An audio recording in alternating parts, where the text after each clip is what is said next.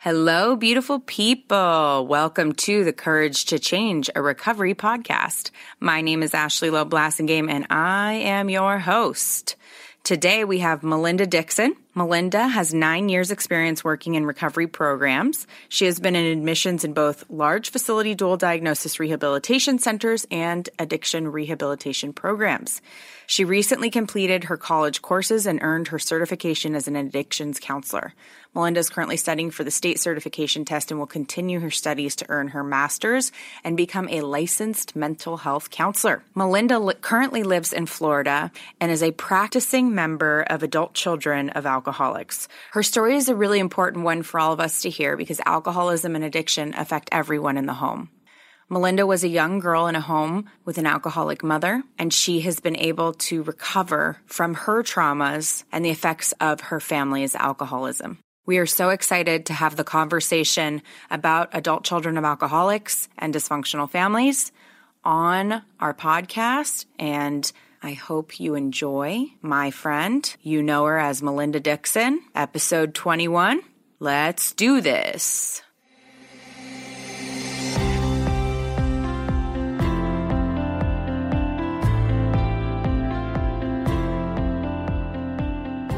Melinda, welcome to the program. I'm so excited to have you here and have you share your story with us. You have a little bit of a different story than a lot of the guests that we've had so far, since you're a member of ACA, Adult Children of Alcoholics Anonymous and Dysfunctional Families. Yeah, Adult Children of Alcoholics and Dysfunctional Families. Adult Children of Alcoholics and Dysfunctional Families. And I remember learning about this program, this 12-step program, and thinking and not understanding what adult children of alcoholics, like you need a program for that. I didn't know, I didn't grow up with a alcoholic parent. And, the longer I've been sober, the more I see what that does to people. And, that having a group of people to relate to on that level is so cool. And that, the trauma and the dysfunction absolutely affects us. How long have you been in ACA? So it's been like 4 years now, and it's like totally, completely life-changing because I did a lot of other therapies before. Nothing worked like getting into an intense outpatient program and having a therapist that had like an ACA background. Right. Nothing worked before, and I tried everything before. Because you knew something was up. Yeah, I knew I was always uncomfortable. I was always anxiety-ridden. I wasn't comfortable in my body. I was hypervigilant. I was hyper-focused on everyone else but me. I was never comfortable. I was just never a comfortable person. What was your, when you went for, obviously there was alcoholism growing up, right? That was a piece of your childhood? A lot of my family struggles with alcohol and drugs, and for sure, that's like rampant in my family, unfortunately. And did you see that growing up? I saw a lot of that, yeah. My mom and her sister were the admitted wild children of our town. Everyone knew their names, growing up. Where'd you grow up? I grew up in this little town in Ohio, a really small town. So it really was like they walked into a bar and everybody knew who they were. They were the wild girls. And I think my mom had us in bars when she had my sister and I when we were very young, because after she left my dad and she met up with her then husband, he was a musician, so he played music all the time. Right. And she bartended. Right. So we were in bars as very little kids, but she was doing the best she could. Right. But we were in a lot of unsafe places, and we were around a lot of very unsafe men. Yeah. Yeah, I would imagine that. The access to children in situations like that is definitely dangerous. We talked about pre-verbal abuse, and this is something we haven't talked about on the program. And I think that's really a really important thing to touch on that has carried you into your, adulthood. Can you tell us a little bit about how that came to be, how you came to work on that? So one of the things we know that our parents do the best they can, but my parents came from abuse themselves. And unfortunately, oftentimes we carry that baggage forward. And my mom had me at 17 years old. She did not finish high school. She dropped out to have me. I was unexpected. And there are family stories of her having to be told how to hold me, hold my head up properly. Mm-hmm. And because she came from abuse herself, she didn't know how to handle a screaming baby. Yeah. And so there's lots of family stories of me, being left in a playpen with throw up on me and bruises, and my mom running down the street to my aunt's house and saying, I can't handle the baby anymore, and leaving. And my aunt having to come find me and call my dad and say, you have to come home from work. The baby's here. And my dad said, well, I've got to finish work. And my aunt said, well, I'm going to call some child welfare place unless you come and get the baby. There was a lot of denial in my family, too, about what was going on. But I was raised in that. My memory of living with my mom is just fear. I was always scared. Of her? Or of everything? I was scared of her reaction to whatever I may be doing. Okay. But I remember just feeling fearful. And she recently shared a story how good we were, us girls, how good we were as little girls, how people always came up and complimented her, like in the grocery store or something, how well behaved we were. And I remember looking at her and thinking, we weren't well behaved. I was scared. Right. I was scared because I didn't know if I was going to get a sarcastic put down or shamed or hugged or hit, because my mom just didn't have the tools. Yeah. She didn't have the tools. So what are some of the big memories that you have carried through to adulthood from childhood? Unfortunately, most of my memories are kind of these traumatic moments that happened. And I think that's what happens to a lot of people like me that get stuck in codependency. We get stuck in trauma. I've been diagnosed with codependency, with complex PTSD, because I have had these traumatic events that happened to me. My memories are, getting shamed because I didn't share the spirograph paper with my cousin because he was using up all the paper. Yet we had scarcity in my home. We never had anything. There were times that we didn't even have milk for cereal. So scarcity was an issue for me, right? So I was scared when he used all the paper, and I got a beating for that. I mean, I got hit with a belt, thrown into a closet, spinning around, and the belt hit me right across the face at one point. I remember. How old were you? Unfortunately, it's hard for me to pin down age, but I feel like there's this feeling of being, 6, 7, 8, 9, somewhere around in there. Yeah, young. Yeah. And there's I fell out of bed one time and saw my mom driving away. I now know as an adult, she was likely going to work. It was at night. She worked in bars. She was probably going to work. Right. But as a child, it felt like she left us because I was getting abandoned a lot. I was emotionally not nurtured. I think this is a really important topic because and we've had a lot of people on this program who talk about complex trauma be in sex trafficking. And we have had some really heavy duty, obvious traumas. And what we don't talk about are these traumas that happen for us that aren't as easily diagnosed as trauma. And I think they're much more prevalent than and my experience also has been that I've had traumas and then the reaction to the trauma was where my trauma was. Yes, the big incident, whatever, but how everyone reacted to it, that's what actually I internalized as trauma. For sure. And I think I don't know that we all, as Americans, have a good understanding of this either. I remember the first time my therapist said to me, you have complex PTSD, you're codependent, you have attachment anxiety disorder. Codependency I already knew. I got that. I understood it. The attachment anxiety disorder made sense to me because I have this fear of abandonment. But I was like, what are you talking about, this complex PTSD? What is that? Right. Veterans only get PTSD. What does that mean? Right. And I remember going and looking it up and thinking, oh my gosh, this is what this is for me. Right. It's about this repeated yet unpredictable abuse, neglect. And intermittent love.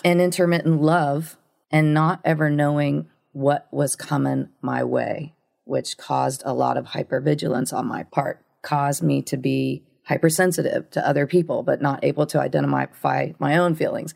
And it caused me to develop coping skills, which absolutely helped me survive as a child, but they were sabotaging my adult relationships because I was reacting to adult situations in childlike ways. But it took me so long to figure that out, and so many bad relationships that were just a repeat of the relationship I had with my mom. Yeah. Where did you go after high school? So after high school, I went into the National Guard for a while so that I could pay for college, and I did very poorly in college and dropped out. It's hard for me to focus on stuff. I was never a focused kid. I always had a million dreams and about 18,000 different ways to get there. So doing one thing was always hard for me. So I tried to go to college, and then I really just went into the workforce. I got into sales and was really, really good at sales because I really know how to read people. I can read people really, really well. Yeah. But because you had to. Totally had to. You grew up having to, that was your skill. For sure. So really, really good at sales and eventually built my own little small consulting firm and did really well. But still was completely out of control in my relationships with my significant others. When did you come out? Very young, like 18. Very young. Okay, and did you know that you were a lesbian? Yeah, I knew that I was gay when I was like 14, and you know, I was like, man, my best friend is pretty awesome. You know? And was there anything, you know, did you know gay people? Was that? No, I mean, I'm going on 53 years old. So this was in 1982-ish. Okay. I was like a freshman, sophomore in high school. Yeah, nobody was gay. I mean, that wasn't a thing that was cool back then. Were you worried about it? I wasn't worried because when you are raised the way that I was raised, you become very self-sufficient, very independent. Right. So I was definitely, I mean, you look back at some of these old videos of marches on Washington, you'll see me down there, you know, back in the 80s. Yeah. You know, my family was like, shh, let's be quiet about this. Let's not talk about it. And I'm like, dude, see you later. I'm going to NYC because there's a Pride March this weekend. Right. So they were not excited about this news. They were not excited. And your grandparents are Catholic. So that side of my family didn't find out till later. So that was kind of secretive on that side of my family. My family, unfortunately, sometimes the way we get along in my family is to gossip about the rest of the family members. Yeah. And it feels yucky to say that I participated in it for as long as I did, but I come by it honestly, as they say. Yeah. I was raised in that. I don't participate in that anymore. But most of my family found out not because I told them. Right. Because other people in my family decided that I should be told on. Right. So there was a lot of that kind of stuff happening. But there was a lot of me being like, I don't care. Like, right. I'm cool. Right. Like, I'm cool with this. It's interesting because there was a lot of fear. There was a lot of anxiety. But this particular, your identity being gay sounds like you were very confident in that. That was not like, you were not, and especially during that time, that was not something you were worried about or shaky on. There's an exercise that I did early on when I first got into ACA. We do a workbook, much like a 12-step book, much like a lot of the programs do. And this question came up about when did I ever stand up for myself in my life? That was the only time I had ever stood up for myself to anyone in my life. If I knew the sky was blue and you told me it was red, I believed you that it was red. Right. I had so many mixed messages as a child. But not this one. Untruths. And I don't know why, I don't know what it was, but you weren't going to take this away from me. And I was loud and proud. And it was interesting. It was the very first time that I stood up. And probably after that time, the only time I stood up for myself for many more years later to come. I wonder if it's because, and this is, me doing, what do they call it, Monday morning quarterbacking, but I wonder if it was because it was 100% you. Like everything else was outside of you, or like what people are going to do. The sky was blue. That's not you. I wonder if it was like, no, this is 100% me. This is all about me. No one else affects this. This is just like, I wonder if there's just a sense of like control and owning it. I think there's always a sense of, especially again, this was the mid 80s. There was always a sense of, this is the thing that makes me different. This is the thing in a good that way makes or a me bad different. way? For me, in a good way. Yeah. For me, in a good way. I remember a very early on, my sister, who's about 2.5 years younger than me, had a party, and she told all her friends that I was coming to the party and that I was gay. And she told it in a way that was not cool. Like, my sister's coming and she's gay, but I'm going to let her come to the party. And it totally backfired in her face because all her friends were just curious about it. So when I got to the party, I was like queen of the party. But I remember that feeling of, this makes me different and this makes me okay. And it is okay. Yeah. Yeah. That's interesting. But I'm glad that you had that and that experience. It, I think it probably saved you in many ways. I think it did too, because in every other way in my life, I was completely unsure of myself. Yeah. I was completely unsure of what other truths were about my family. I was completely unsure of what to do with myself career-wise. I was completely unsure of the relationships I was involved in and getting in all the wrong relationships. How was it, given the anxiety, the discomfort, the fear, all the things I relate to feeling, not knowing what was true, what was not, how is it that you didn't get, and family history, get addicted to substance? So I think it's interesting to know, and I've come to learn this in my own experience through my career and everything that I do now. What we know is that people that struggle with addiction, most of us come from some sort of trauma, abuse, or neglect, right? And so what I see is that my drug of choice was just people, Some people use food, some people use booze, some people use drugs, some people use gambling. I used people to try to fill those voids. Can you tell us about that? Like, what does that look like when, for the person who's doesn't know what that means? So there was certainly in my own drinking, I was definitely the type of girl that would drink and party hard on the weekends and be a binge drinker because it made me more comfortable being out with my friends. Okay, yeah. So I was drinking to be comfortable in my skin. Right. But what I was really doing was trying to find someone to fulfill me, to fill the voids of me, to rescue me. I didn't know this at the time, but I know now. I was always on the hunt for that perfect girl that was going to come and rescue me, because I wasn't going to be complete until I found that girl that was going to rescue me and make my life okay. Right. Because then it would be okay. The problem was my blueprint of love was, come here, and I'm either going to put my arm around you or I'm going to make a really rude comment and shame you, or I might hit you. So that's what I looked for. So what I ended up finding in all this searching was, I don't think before I got into recovery, I ever had a girlfriend that was not in active addiction and completely unemotionally available and was not fully committed to me and couldn't in any way, shape, or form rescue me because they were stuck in their own addiction. Right. So water seeks its own level. I'm not placing blame. Totally. No. Totally. Water seeks its own level. We find people that match or mirror or whatever with our fit with our issues, and that is, and it's not always a bad thing. And when you get healthy and you do find people who are compatible or relate to you, I mean, that it can be okay if people are healthy. I think a lot of people wonder how we seek out people that, how do I manage to get into a relationship with my father? How did I manage to get into they don't understand, because in their head, they're not seeking that out. They're not seeking out okay, this person, she hugs, she hits, and she abandons. Okay, good. Yeah. Check. But there's something familiar about it. And I think that's the piece that we get attracted to, that we experience that familiarity, and that the only way to change that is an internal change. It's totally, completely internal, but I think what happens is you don't know something until you know something.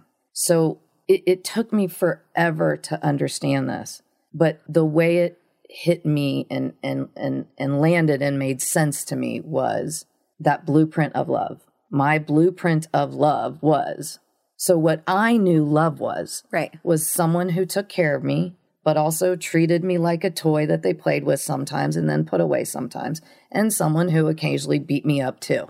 Right. That was my blueprint of love. So that's what I know love is. So that's what I go seek in the universe.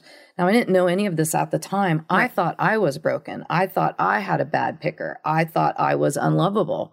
I definitely had self-worth issues. I mean, that Smith song, you're unlovable. Like, that's like my song of my life, right? I thought I was broken. I thought I was broken is really what it comes down to. I thought I was unlovable, unworthy of love, and broken. And I was never going to meet that girl that was going to rescue me because someone was coming to rescue me. But you were going to try.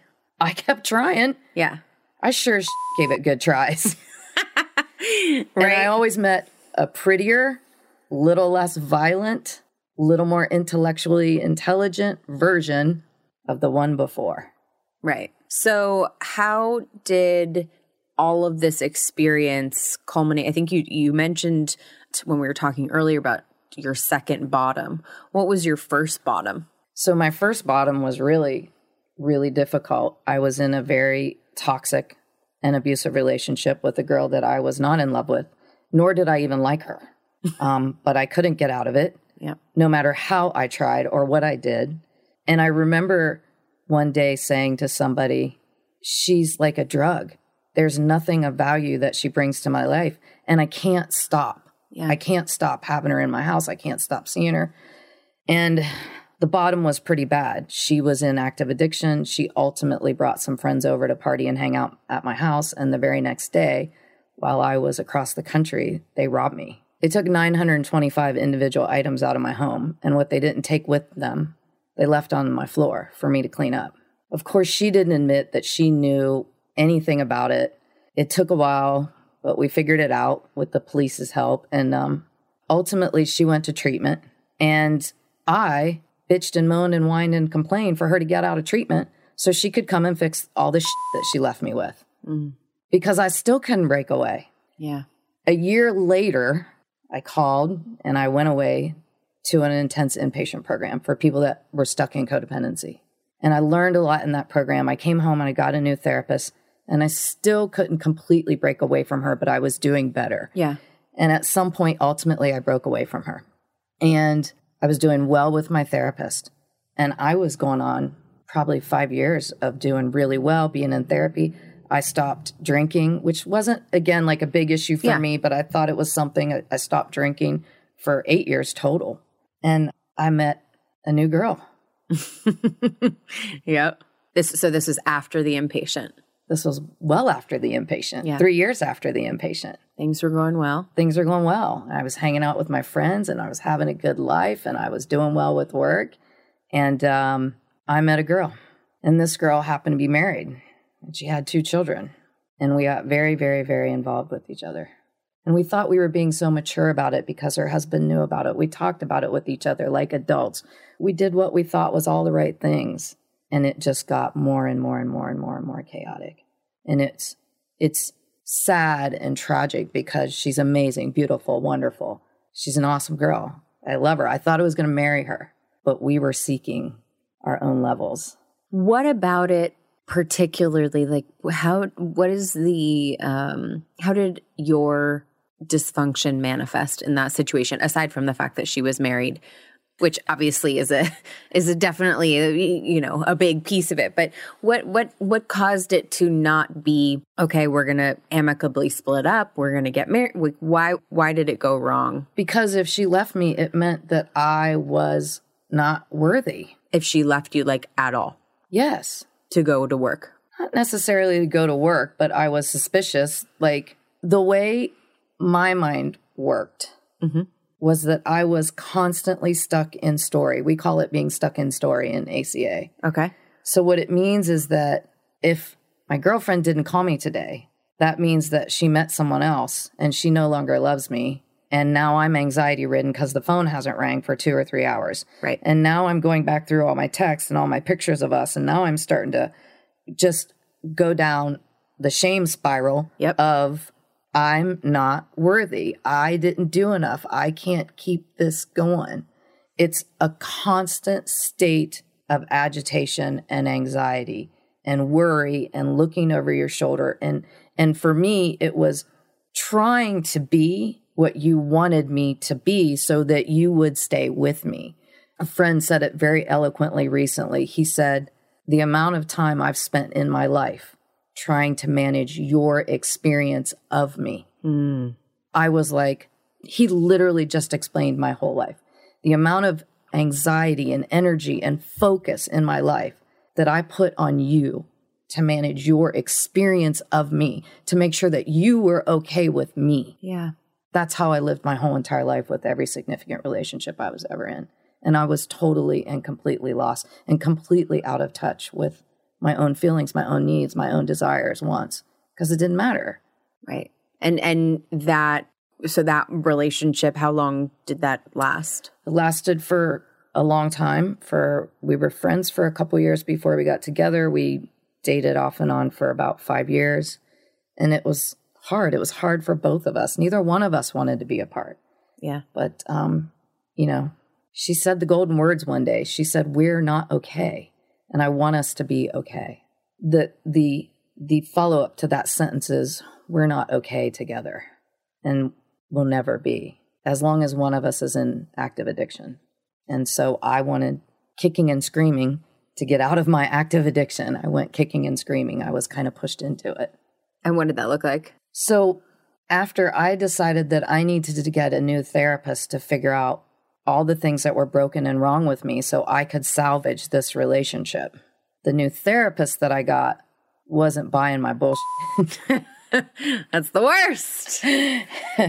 I was convinced that she didn't like me, and she often pushed my buttons.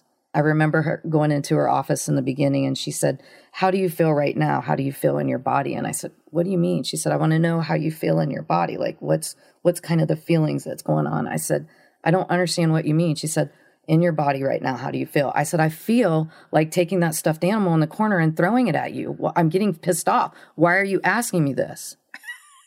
She says, "Isn't it interesting that you're upset?" Right, with being because asked. I'm asking you how you're feeling. Yeah. And immediately it took me back to an exercise that happened when I went into inpatient, where we had to work out, do a psychodrama acting out thing, right? Yeah.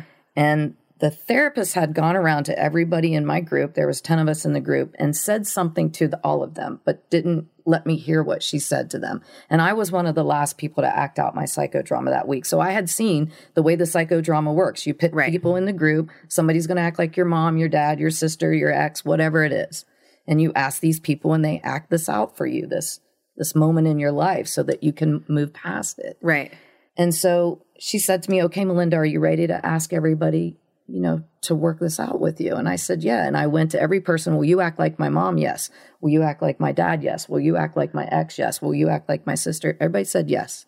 And then she said, "Okay, now it's time to tell them to get up and work with you." And I said, "Okay, you guys, it's time to get up." And nobody stood up. And she looked at me and she said, "How do you feel right now?" I said, "I don't know. I don't know what you mean." And she said, "You just asked all these people to help you. And they told you that they would help you, but they're not helping you. How do you feel about that?" I said, I got to go clean something." She said, "I'll bet you have a really meticulous home." I said, "I do." So that's kind of like what happened a lot in my life. You asked for help and people didn't show up. Right. Especially after they said they would. That happened a lot. Right. So you become self-sufficient, right? Right. And you become mistrustful, and you become hypervigilant, and all these, as you were asking me, how did this stuff show up for me? That's how I was acting in the world. Yeah. It's interesting that you say that I need to go clean something, because I've seen that a lot. And I think we joke around a lot about like, "Oh, I'm so OCD," and it's interesting to see it as a coping mechanism of loss of control. For sure. And it also takes you out of the pain. So if I'm over here cleaning up the sheets that I just got blood on because one of my ex-girlfriends pushed me into a corner that cut my head open, I don't have to think about that incident that just happened, because I'm now just cleaning. I'm cleaning. So for me, it took me out of the pain. It also paused my whole life. I was just stuck. I was stuck in trying to manage my pain, really trying to not feel my pain. And how effective was that? It was very ineffective. Yeah. Yeah. The funny thing is that we go to extraordinary lengths to not feel our pain and disrupt our lives in absolutely tremendous ways. And the truth is it doesn't work. We're still in pain. And when you get to recovery and you experience the pain and you go through it, it actually goes away much faster. But you don't believe that because you spent your whole life staving it off. Yep. You know that your way to stop pain is to numb out. I didn't even know that's what I was doing. Right. Well, so my numbing out was TV. My numbing out was cleaning. My numbing out was being really good at work. My numbing out was managing people because I'm really good at solving your life. Yeah. I'm really crappy at solving my own. Yeah. But again, I go back to my therapist that really turned this around for me and really I started to make all these changes. You know, I remember her saying to me one day, you know what you need to do. You just don't want to do the work. You don't want to be responsible or accountable. And I was like, screw you. What are you talking about? I'm here. I'm doing the work. I'm doing everything you told me to do. I went to this stupid outpatient program. I'm going to this stupid ACA thing, doing everything. And she said, Melinda, you don't want to feel the pain. The amount of time that you spend trying not to feel pain. And I was like, I don't understand. She goes, you do understand. You know what I mean. You don't want to do the work. You don't want to be responsible. And it took me a while to start to kind of process that. I was like, what does she mean? Screw her. Like, I need a new therapist, right? What the hell? Right. When I'm sitting in her office every week paying for this. Right. I'm doing 3 and 4 ACA meetings a week. I'm doing this intense outpatient program. And that's the only time I was feeling relief. The only time I was feeling relief was when I was in meetings or going to my program or even in my therapist's office. No, she was challenging me. So what did she mean? She meant... Yeah, like because you said it, I processed. So tell us, what did you come up with? She meant that I was going to have to feel the fucking pain. And I remember thinking... But did you know this is awful. Like, when she was saying awful. You know, like, did you know? No. I thought she was accusing me of not wanting to do the work. And I'm like, I'm doing the work. Right. I didn't understand that the work was... Got it. Feel your feelings. And I remember shortly after that happening, calling one of the guys that I had met through ACA, crying on the phone. And I said, you know, I've been doing this 3 or 4 months now. And I'm crying every day. This is like worse than when I came in. I go, how much longer is this going to last? He goes, you been how long? About 4 months.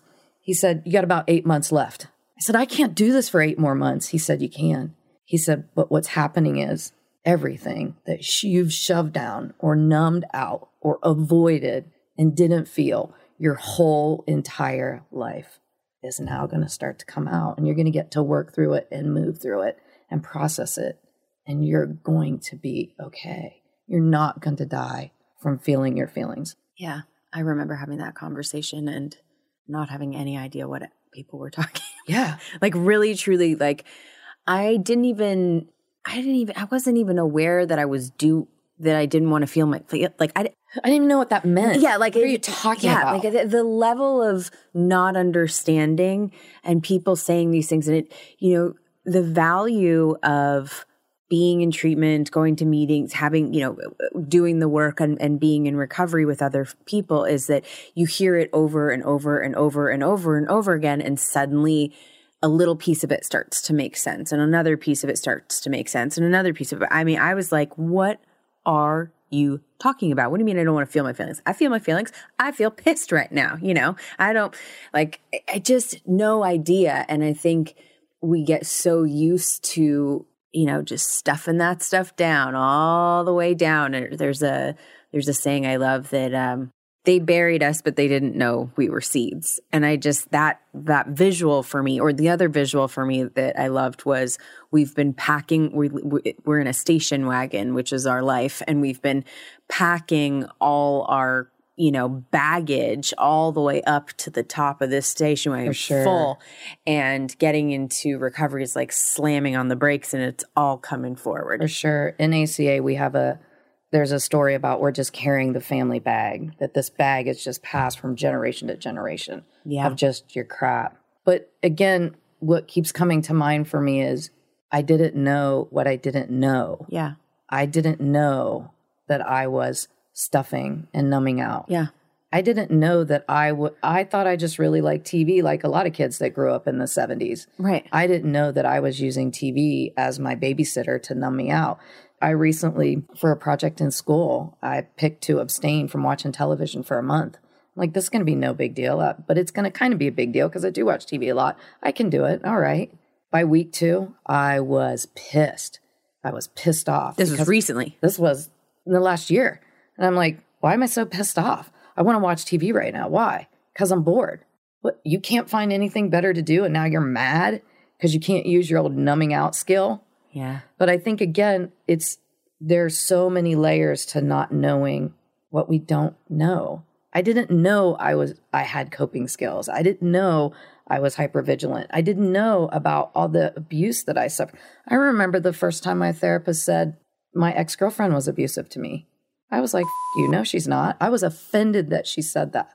Meanwhile, this is someone who had put her hands on me, had abandoned me multiple times. And again, I'm not taking somebody else's inventory. I was signing up on all of this. Right. No. I was participating in my part. But you don't know what you don't know until you come to it. And it took me a long time to acknowledge it was abusive. Yeah. She did put her hands on me. She did lie to me. She did not respect me or us or the relationship. She didn't nurture it. But neither did I. I was abandoning myself every time I went back to someone who wasn't nurturing me. Right. And you don't know what you don't know. Right. And I wasn't nurturing myself because I never got that skill set. Yeah. I wasn't taught how to nurture myself. So talk to us about ACA, getting into ACA and what that was like, and about telling your story and feeling guilty about, you know, your family, feeling like you're outing your family. So it's really, really hard when you're an ACAer. We call each other fellow travelers. Because we walk the path together. It's hard in ACA to tell your truth and not villainize the people that brought you up. Because I truly know, I know that my parents did the best they could, but I was a neglected and abused child. And to say that is not easy. What comes up for you? What's coming up for you now? Sharing the family secrets. I don't want to hurt anybody. Yeah. I know my parents did the best they could. I know my parents love me. Some of the best parts of me are stuff that I got from my parents. Right. You know, my work ethic, my sense of responsibility, my sense of fairness, my sense of compassion, being a good human. Yeah. I mean, I got some great skills from them, but there are things that I just did not get. And it's hard to tell my truth and not shame or embarrass others that are involved. But this is something that I've been grappling with. I've known for some time that I was going to do this podcast. How do I tell my truth and not villainize or shame or embarrass others? Yeah.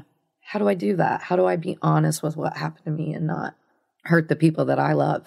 I think that's such a huge thing for so many people. I mean, I have so many friends that are coming to mind, and where they avoid talking about what's happened in their childhood or their life or whatever because they can't stand the role that their family members played in it, and they love them and they respect them in many ways, and that person was abusive, and that person is an alcoholic, and all these other things. And you know that they were doing the best they could, but the reality is those things happened. The reality is, one of the things I've learned in ACA is that we say name it, don't blame it. So I know that I developed coping skills because of some things that happened to me as a child that, like I said, served me as a child, but ultimately sabotaged my adult relationships. That was my reaction to my trauma. So I take a lot of accountability for how I've lived my own life in anxiety, because other people grow up with trauma, abuse, or neglect, and they don't develop some of the coping skills that some of the others of us do. Right. Using drugs, alcohol, people, food, whatever it may be, right? We all have our own, path. So I don't have the desire nor the need to villainize any of the women I've ever struggled with, my family members. I take accountability and responsibility for my part. But part of being true to Melinda and the inner child work that we do in ACA, that innocence that was brought up in a really rough and tough and abusive environment. I am not being accountable and true to myself if I deny that part of my life. Not to blame, but to name it. Because if I don't name that abuse, I keep abandoning Melinda. And I can't grow if I keep abandoning myself. And I can't shine if I'm always in somebody else's shadow of what happened between us. And I've literally had to tattoo this stuff on my arm. Like, I literally have a tattoo that I have to look at 3 or 4 times a day to remind myself of the things that I literally wear my recovery on my sleeve, because it can be very easy for a child that's raised in abuse to fall right back into that shadow and not meet their full potential. And, you know, I am on the second half of my life at this point and just now starting to meet some of my full potential, because my life is very different from what it was 4 years ago. It's a complete... How so? I don't live in anxiety and depression anymore. I don't, let's not talk about it in a way that I don't. My life has become rich and full.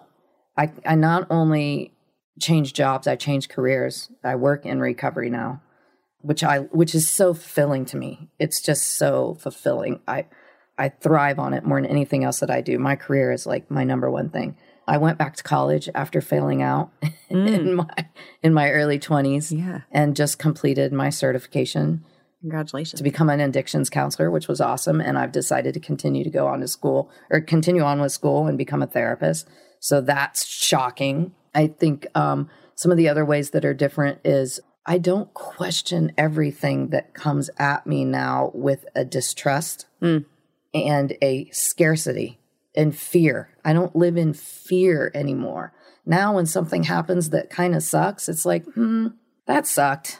But I can figure this out and I'll be okay. I'm more inquisitive about life rather than being fearful. That's a huge thing.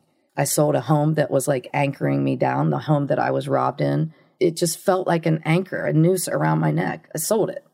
I live very minimally now, live in a beautiful luxury apartment, which I love, and I never thought I would do something like that.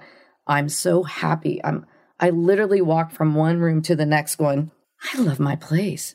It's not that I live in some beautiful, awesome place that you're going to see on TV. It's just, I'm so much more comfortable. Yeah. I'm just comfortable. Life doesn't happen to me anymore. Yeah. I am not swimming against the tide anymore. It happens for me now. Hi, I'm Peter Loeb, CEO and co-founder of Lion Rock Recovery. We're proud to sponsor The Courage to Change, and I hope you find that it's an inspiration. I was inspired to start Lion Rock after my sister lost her own struggle with drugs and alcohol back in 2010. Because we provide care online by live video, Lion Rock clients can get help from the privacy of home. We offer flexible schedules that fit our clients' busy lives. And of course, we're licensed and accredited, and we accept most private health insurance. You can find out more about us at lionrockrecovery.com or call us for a free consultation, no commitment, at 800-258-6550. Thank you. How did ACA change? Like, what happens in ACA? Like, what is ACA all about? Like, how did it transform you?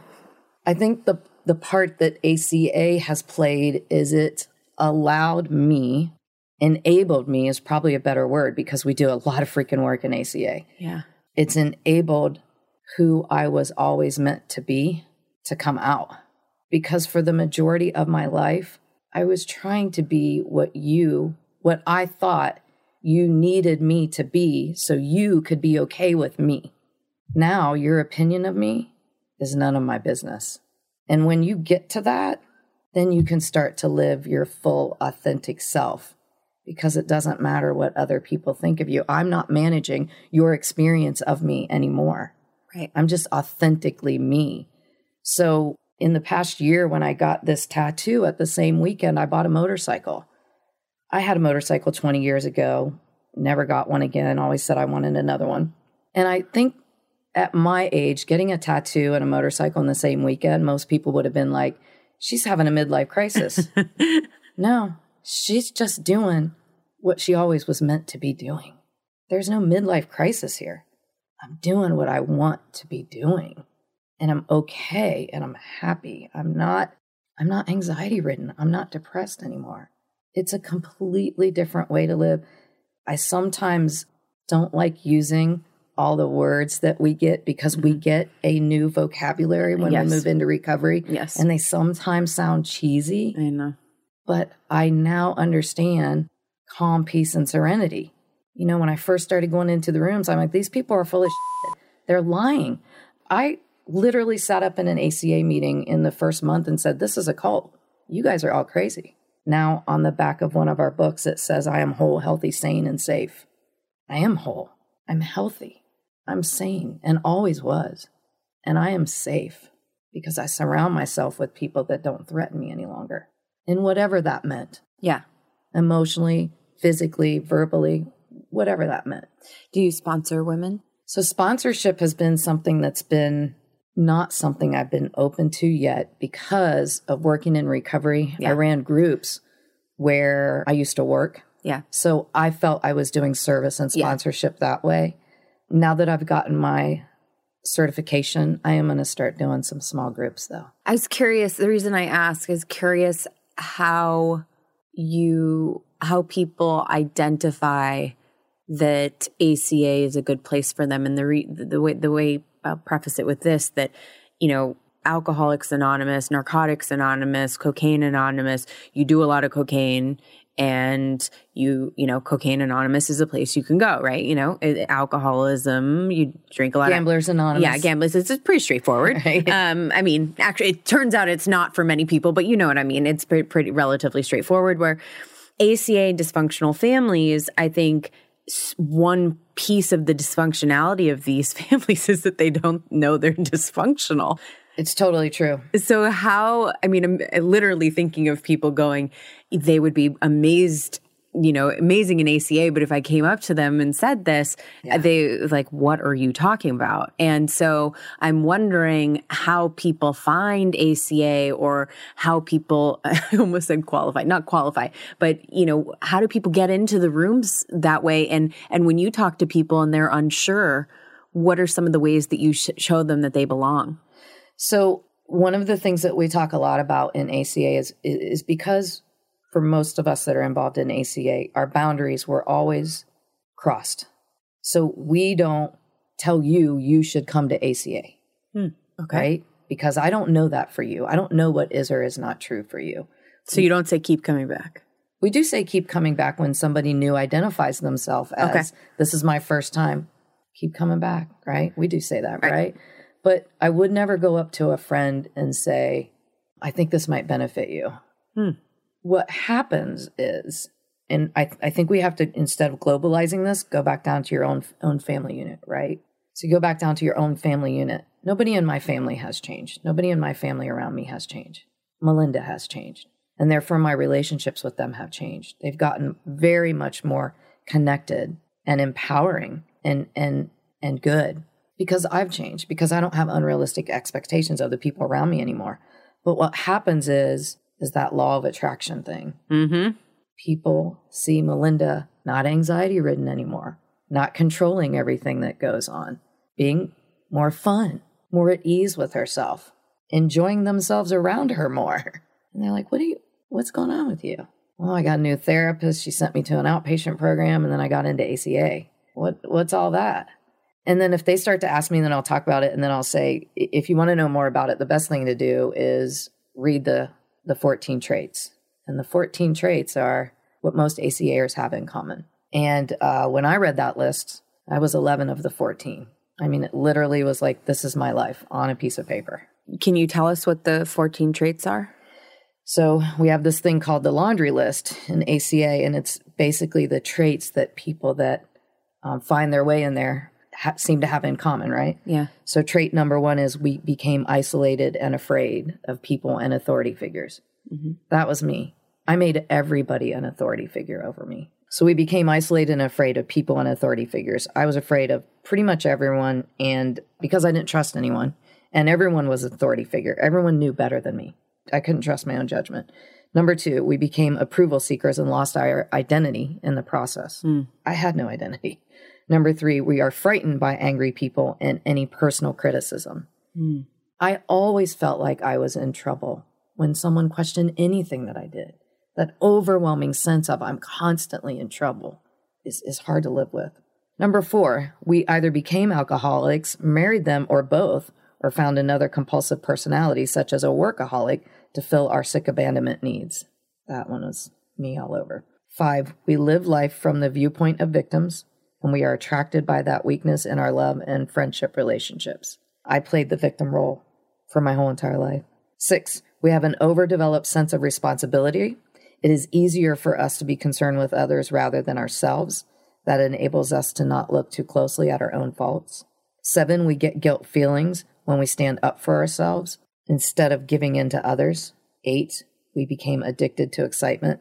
That one was very difficult for me to understand. That's interesting. Yeah, I didn't get that for a long time until I remember feeling one day so alive that I was crying about this huge fight that my ex and I had. I remember feeling very alive in that moment. And then when I got to ACA, I was like, oh, that's some sick stuff. Some sick, fucked up shit you got to work on. All right, number 9, we confuse love and pity and tend to love people we can pity and rescue. Number 10, we have stuffed our feelings from our traumatic childhoods and have lost the ability to feel or express our feelings because it hurts so much. Denial. Number 11, we judge ourselves harshly and have a very low sense of self-esteem. 12, we are dependent personalities who are terrified of abandonment and will do anything to hold on to a relationship in order not to experience painful abandonment feelings, which we receive from living with sick people who were never there emotionally for us. That was my number 1. 13, alcoholism is a family disease, and we became para-alcoholics and took on the characteristics of that disease, even though we did not pick up the drink. 14, para-alcoholics are reactors rather than actors. So that was a big one for me too, because I never acted on my wants, needs, or desires.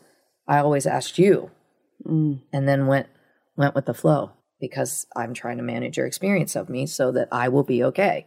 Because if you're okay, I'm okay. Right.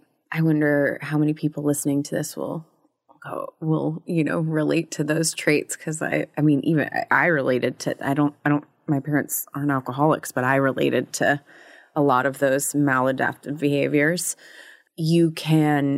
People do go for dysfunctional families, even if their parents weren't alcoholic. Right, for sure. And I think it's one of the big topics of conversation now. There's been a lot of talk about, should we adjust the name a little bit? Because most people don't know that ACA is actually an offshoot of AA. ACA started because of Alateen. So the teens have their group, right? That their parents struggle with alcohol. So they have their own little support group. And what happened is the teens aged out. Yeah. And they were like, well, we need a group now. And it just so happened that they started this group with Tony A., who is the founder of ACA, in Palm Beach County, where I live. It just happens to be where I live that Tony A. is from. And Tony A. wrote his own version of our 12 steps. But ACA is actually Alateens, the teens just aging out. But what they wanted to do and what the thought process is now is we want people to understand that you don't have to come from alcoholism or drug abuse or that being in your family. It's the dysfunction. Right. So I'm a good example. If I had children, they would have been raised in this dysfunction that I have been acting out. Right. Even though alcohol and drugs were never really a problem or an issue for me. Right. The intergenerational piece. But the craziness that they would have been raised in with me. Yeah. That's the dysfunction. Yeah, I think that's a really good thing for people to know, and to know that there's a support group. The 12 steps and the things that we learn and the new vocabulary and the things that we learn in inpatient and just recovery in general, everywhere it touches our lives, it just transforms it. It just absolutely transforms it. And I wish that more people would explore it or know that it's open to them, I see sometimes will travel or, people are worried about moving or whatever it is. And I always think to myself, well, if I move, I'll just find a new home group and meet my new people. And it's like, I don't work, I'm traveling. Oh, I could go to a meeting and meet a bunch of people. And, I know that my people are wherever I go. And in fact, I went to Spain and lived in Spain for a summer while studying abroad. And the meetings, the meetings there saved my ass. Just going to, and having this group. And I still am friends with people today who live in Europe who I met there. And I just know that my people are wherever I go. And I so deeply want that for other people. I think what most people don't understand is that these programs, these 12-step programs, are really about fellowship and maintenance. And what that means for me is exactly what you're just talking about. Yeah. That I'm never alone wherever I go, that I've got these safe people that I can turn to. Yeah. Therapy is for working out your crap. Intense outpatient programs and outpatient programs are for working through your stuff and teaching you new coping skills so that you can have the life that you want to have. But for me, fellowship, the meetings, is about that maintenance of sobriety, that I can go do whatever I want, whenever I want, with people that are safe, whole, healthy, sane, and safe for me to be around, that I've got this fellowship wherever I go. Yeah. I mean, it doesn't matter where I live. I could move away from my home tomorrow and I'd be okay because I can find a meeting just like you were talking about. And I can find people that get and understand what I've gone through because they're fellow travelers. They've been down that path. It's such a sense of community. I mean, it's something indescribable. It's funny when you talk about the cult aspect, because I think it's such a huge issue that people struggle with. And, I long ago, and I came in at 19, right? I went to my first meeting at 15, but came in at 19. I really grappled with, is this a cult? And, are they brainwashing us? And is it a Christian cult? And all the stuff that people talk about. And, I kind of got to this point where it's like, well, the people are really cool. Most of them are really cool and they get me. And I don't really have to believe in any of the stuff they're saying. Most of them are suggestions. And if it's cult, it's cult. You just sort of like, I'm like, you get to the point where, especially being sober, and I think this is the same sobriety is simply your sobriety is the same as my sobriety. It's putting down our tried and true coping skills. That's it. That's the same thing. The things that alter us from the neck up, that change how we feel, right? So you get to a certain point when you've put down all your major coping skills where you're like, I don't care if I have to wear a clown suit and run around naked on PCH. If that's what's going to make me feel better, I'm going to do it, because I can't manage feeling like this without coping skills. I refuse to do it. And my tolerance for that emotional, what we experience as almost, I want to say like dry drunk, but the emotional duress without the work is very low, particularly 13 years in. I don't have a lot of tolerance for it. I'm like, okay, my part. Okay, I've done something. Okay, what do I need to do? What do I just get? In many ways, actually, I find I try to move to the solution too quickly. But I think what you're talking about is the same for us, right? Even though it might have been drugs or alcohol for you. Yeah. And it was people for me. It was relationships, right? Yeah. It's emotional sobriety. That's exactly. What it is. And it's emotional sobriety. It's the same thing. It is the same. It's the same. It's that you have figured out how to self-soothe, how to create and live within your boundaries, how to be whole, healthy, sane, and safe. And whatever way that works. I love you talking about like the cult aspect of it, because I was very worried about that in the beginning and the religious aspect. And I'm glad that you reminded me of that, because I am an atheist. And it's scary to go into a 12-step program with everything we think we know about 12 steps to say, I'm an atheist or I'm agnostic. But again, one of the things I love about ACA is we believe in a higher power. And I had to come to, what does that mean for me to feel comfortable in those rooms? Because there is a lot of God talk. There is. Around the rooms. There is. And we're very careful in ACA when we talk when we read from the readings or from the book or whatever, it's all higher power, higher power, higher power, because God for you might be different than for somebody else, which is fine, right? But that was a turning point for me too. I'm like, you're not going to get me in this room and suddenly I'm going to believe in God. It's not going to happen. Right. You know, it's never been something in my life and it's not going to be moving forward. But what happened for me is I had an understanding of higher power that opened me up to say, I want what these people have, which is what you said a moment ago, right? What happened for me is somebody said to me, your best thinking got you here. We've all heard that, right? Your best sick thinking got you to the point where you haven't worked for 4 months, don't have a job, are in a toxic relationship, and you're sitting in a chair in a room that you've never been in before, snot rolling down your nose, crying uncontrollably. Your life is unmanageable and out of control, right? And I remember somebody telling me about that. You can't trust your own best thinking. So for me, what higher power became was, okay, these people seem pretty solid. So the more I'm around them, the more I want what they have. So for me, higher power is going to be my therapist, my group, and my sponsor. Because these people all appear to have what I want. Now, that doesn't mean I'm going to go to them and ask for permission or validation. It doesn't. What it meant for me is when I was struggling with something, I would just put it out to my universe. And my universe became my group, my therapist, my sponsor. And I would just see what would come back. But what was coming back to me was messages from healthy people who had walked the path before me. And so I knew I could trust it. Yeah. So it enabled me to start to see things in a different light, started to change my own thinking. And then I was able to start to trust the people around me because they proved themselves to be trustworthy to me. So this whole shift started to come where eventually I could start to trust my own thinking. Right. I remember that shift where, for me too, where it's like, okay, I think, you go from like, your first thought is, they talk about your first thought when you first come in, your first thought is terrible, throw it out, whatever it is. Yes. Okay, your second thought, terrible, also throw that out. And eventually you're like, okay, first thought bad. Second thought's getting better. And then eventually you're like, hey, my first, like, I can actually trust what's coming to mind. And every now and again, I'm like, that is a terrible idea, Ashley. But, they're fewer. They're certainly fewer. And that does change, and you learn to trust yourself.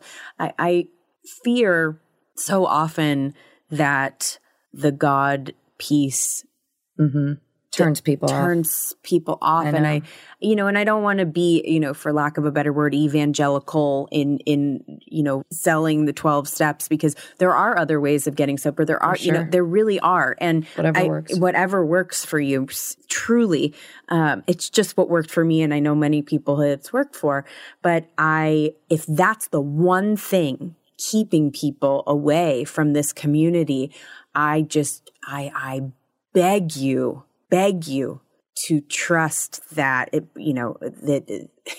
it will be okay. You don't have to pay attention to that you can be an atheist, you can be agnostic. And, sometimes I do cringe. Every now and again you go to a meeting and there's a lot of God going on. And you cringe, right? Like you're like, I hope no one's new here. That's what I always think. And a lot of the time when that happens, I'll share and I'll be like, I came in here and I didn't believe in any of that hocus pocus. And, and I just share because I'm like, oh my gosh. But you do, you see on the wall, in Alcoholics Anonymous, it's like, third step, made a decision to turn your will and life over to the care of God as you understood him. And I remember looking at this like, okay, I am shooting heroin. You know what I mean? Like, on what planet is this step going to do anything? I don't even know what that means. What do you mean turn my care? You give my keys to God? You want me to throw my keys in the air? What does that mean? Like, this is the most insane. And I had to come to that higher power piece. I remember there was one person who said to me, Ashley, I want you to go to the beach and I want you to look at the waves and I want you to make them stop breaking. And I said, okay, well, I can't do that. And they said, well, then that's a power greater than you. That's awesome. Yeah. And I was like, all right, well, okay, I could start there, right? So then it was like pray to the ocean. And I like, for me, I'm kind of a nerd that way. And so the ocean, I know a lot about, different ecosystems and whatever. So from a scientific perspective, I was like, well, the ocean is a grand place that has all these amazing ecosystems. So when I think about it as a power greater than myself and praying to it, I really see it as a magical thing. Yeah. And I could do that. I will tell you, I had a sponsee once who she was I said, we got to find a power greater than yourself. And then she's like, I don't believe in God and this. And I said, okay, well, just a power greater than you, and I came up with the normal ones that we usually throw out. And she said, well, what about the United States government? And I looked at her, I was like, it is a power greater than yourself, but I'm not sure I'd use that. Yeah. But just funny. It was so funny. It was like, I'm stumped. You got me. I don't know. You can pray to them all you want. Good luck. I think you're in a long line of people who are praying to the United States government. Yeah, really. But I love the story of your transformation from that and the codependence piece. What do you think? I went to the Meadows for love addiction, did my own psychodrama because I could not stay away from substances until I dealt with that piece, because that piece was too painful to not use substance, period, end of story. I just couldn't do it. And so I did do that, and I did do a lot of work around that. What do you think the difference between Codependence Anonymous and ACA would be? Because ACA has a lot of the codependent piece to it, and that was a lot of what you dealt with. And in my head, codependent people certainly have dysfunctional families. So I haven't been to a CODA meeting for many, many, many years, although it was something I absolutely tried in the beginning when this is going back 10 years ago, right? Yeah. When I was really struggling, maybe even longer. So I don't know that I can speak to what's the difference between CODA and ACA, because I haven't been to a CODA meeting for years and years and years. But I can tell you what we concentrate on in ACA is we concentrate on, they call it the inner child work. Some people might be more comfortable calling it your lost innocence, right? Mm-hmm. If you come from trauma, abuse, or neglect, what skills did you develop that helped you survive as a child, but now are sabotaging your adult relationships? That's the true nature of the work that we do in there. And a lot of my AA and NA friends will say, one of my friends in particular, I'm thinking, who was involved heavily in AA before she got into ACA, she said, AA put the cork on the bottle and saved her life. She said Al-Anon saved her relationships.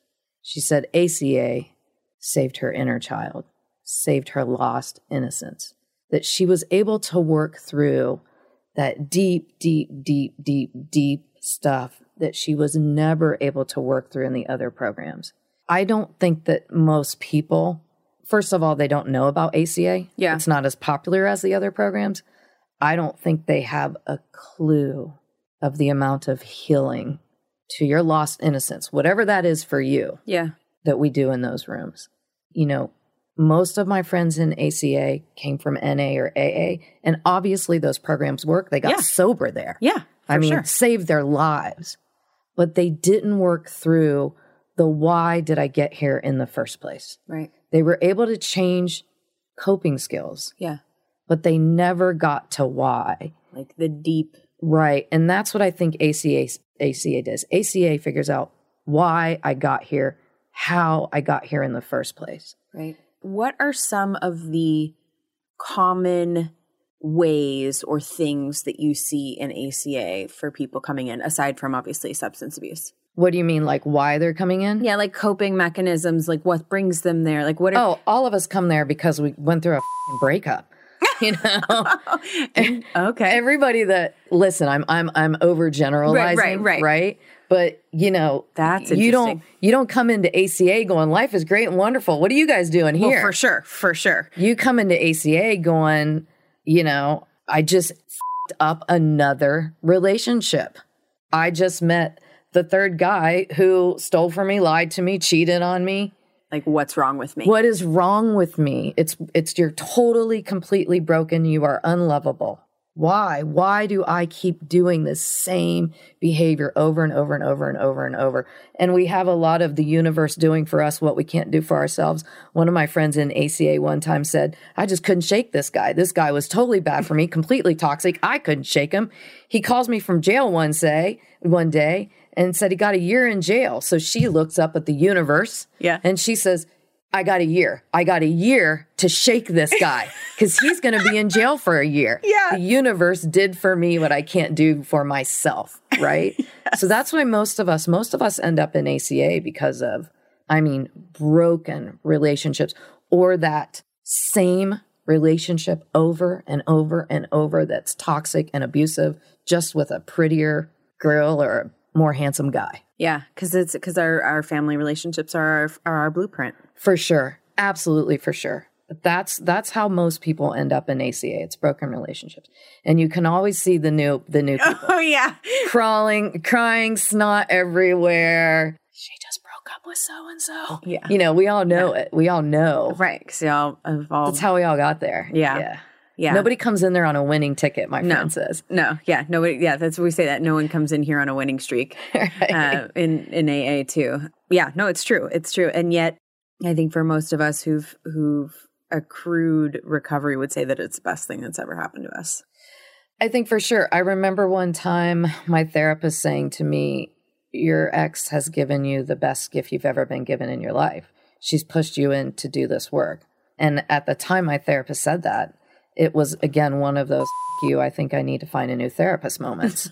This is just not working out between you and I. Yeah. You keep telling me all this bullshit. Yeah. Right? Yeah.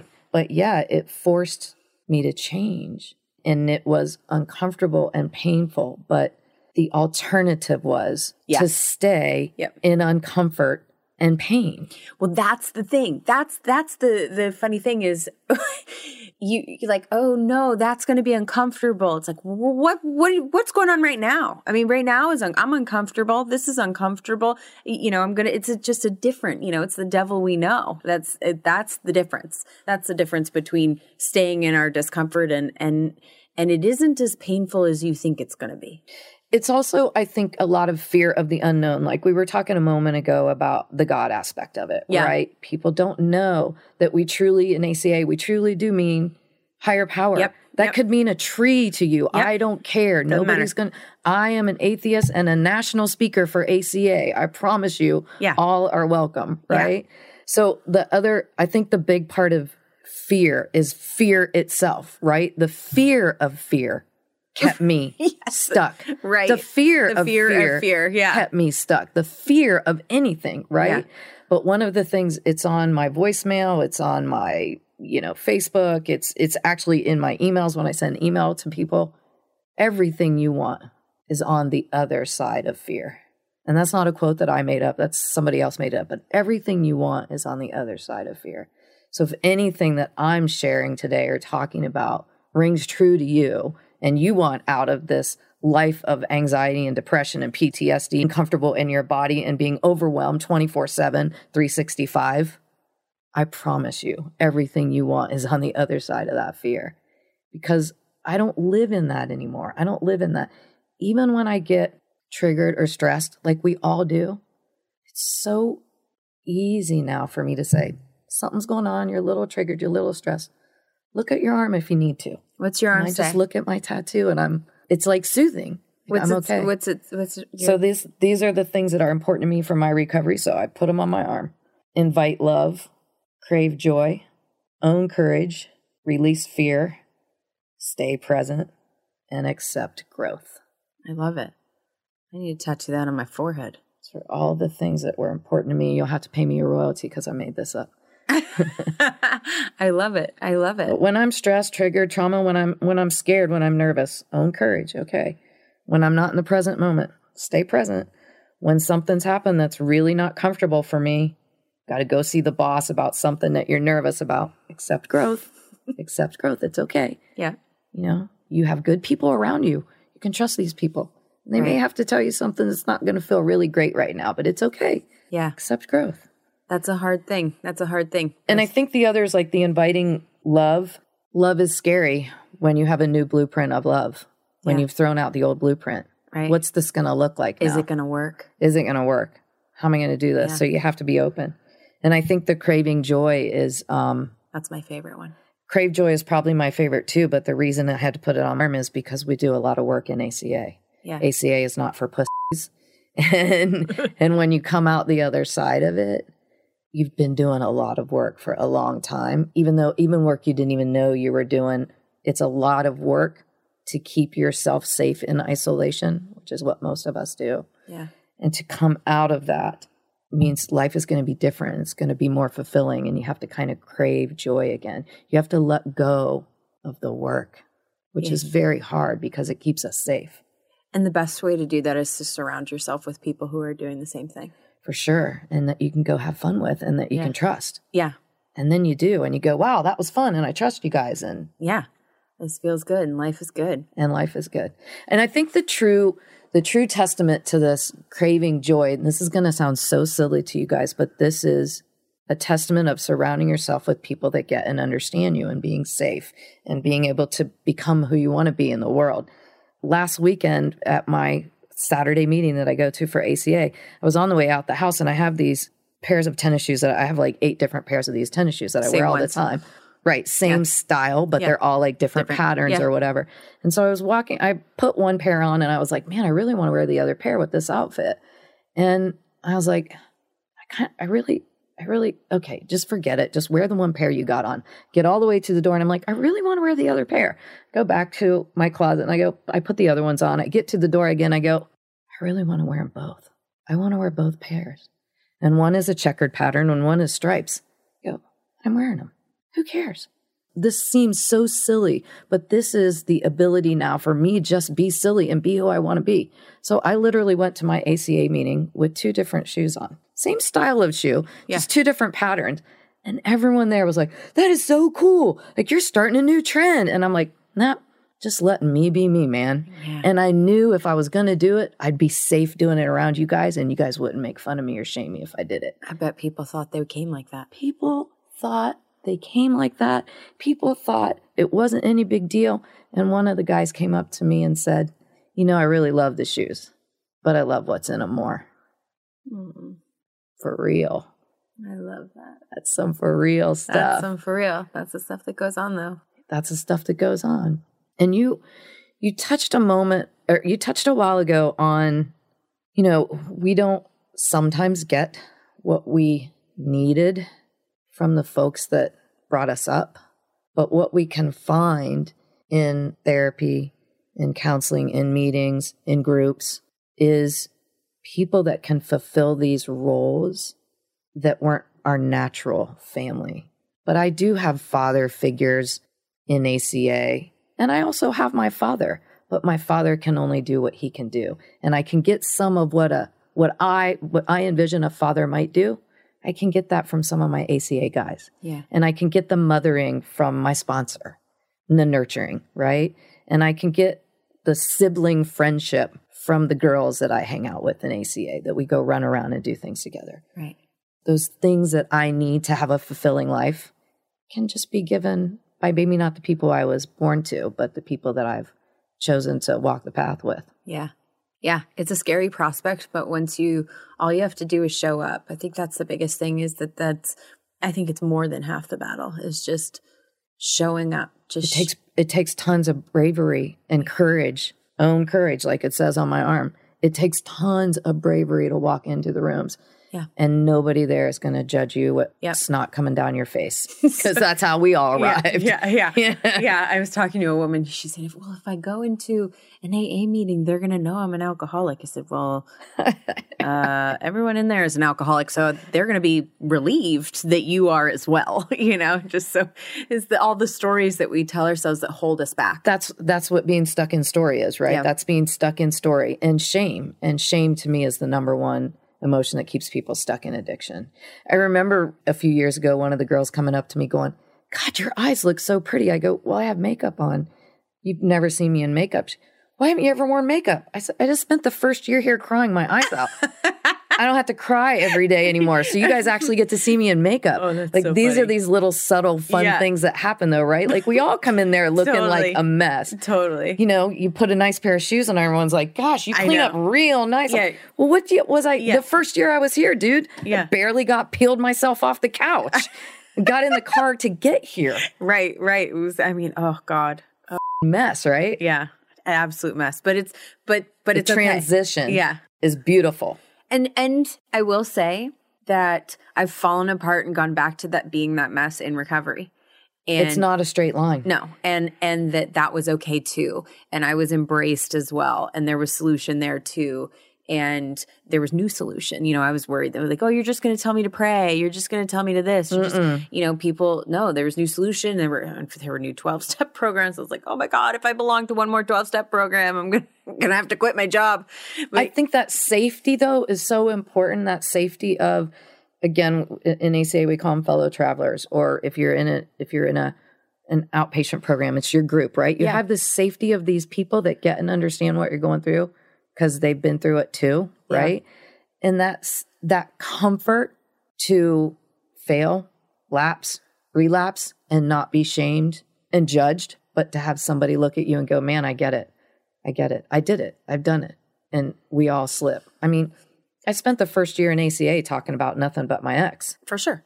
You know? For sure. And I don't have any of my friends that were there have ever shamed me for going back to the hardware store for bread. Yeah. The first year I was going to the hardware store for bread. Oh man, I got back with my ex. I went to I went to the Meadows for Love Addiction and got back with him and tried to bring him to Family Week. Of course. I was like, are you doing any? But as you said, each individual relationship was an upgrade from the last. Yeah. And each learning lesson was a valuable value, and some of the most painful learning lessons. I remember I learned to leave. I picked up and moved to another state, which, it's a bit of a geographic, but I ended up in Southern California. I left the boyfriend. Best thing I ever did. I literally had never done that. Yeah. I'd never been able to do it. And I was like, this is no longer working. And from that point on, and it was such a cheating relationship, there was so much, the checking the phone, it was just like, and that feeling when like the phone rings and your stomach drops and you're like, oh God, and you know what you're going to find, whatever, all that stuff.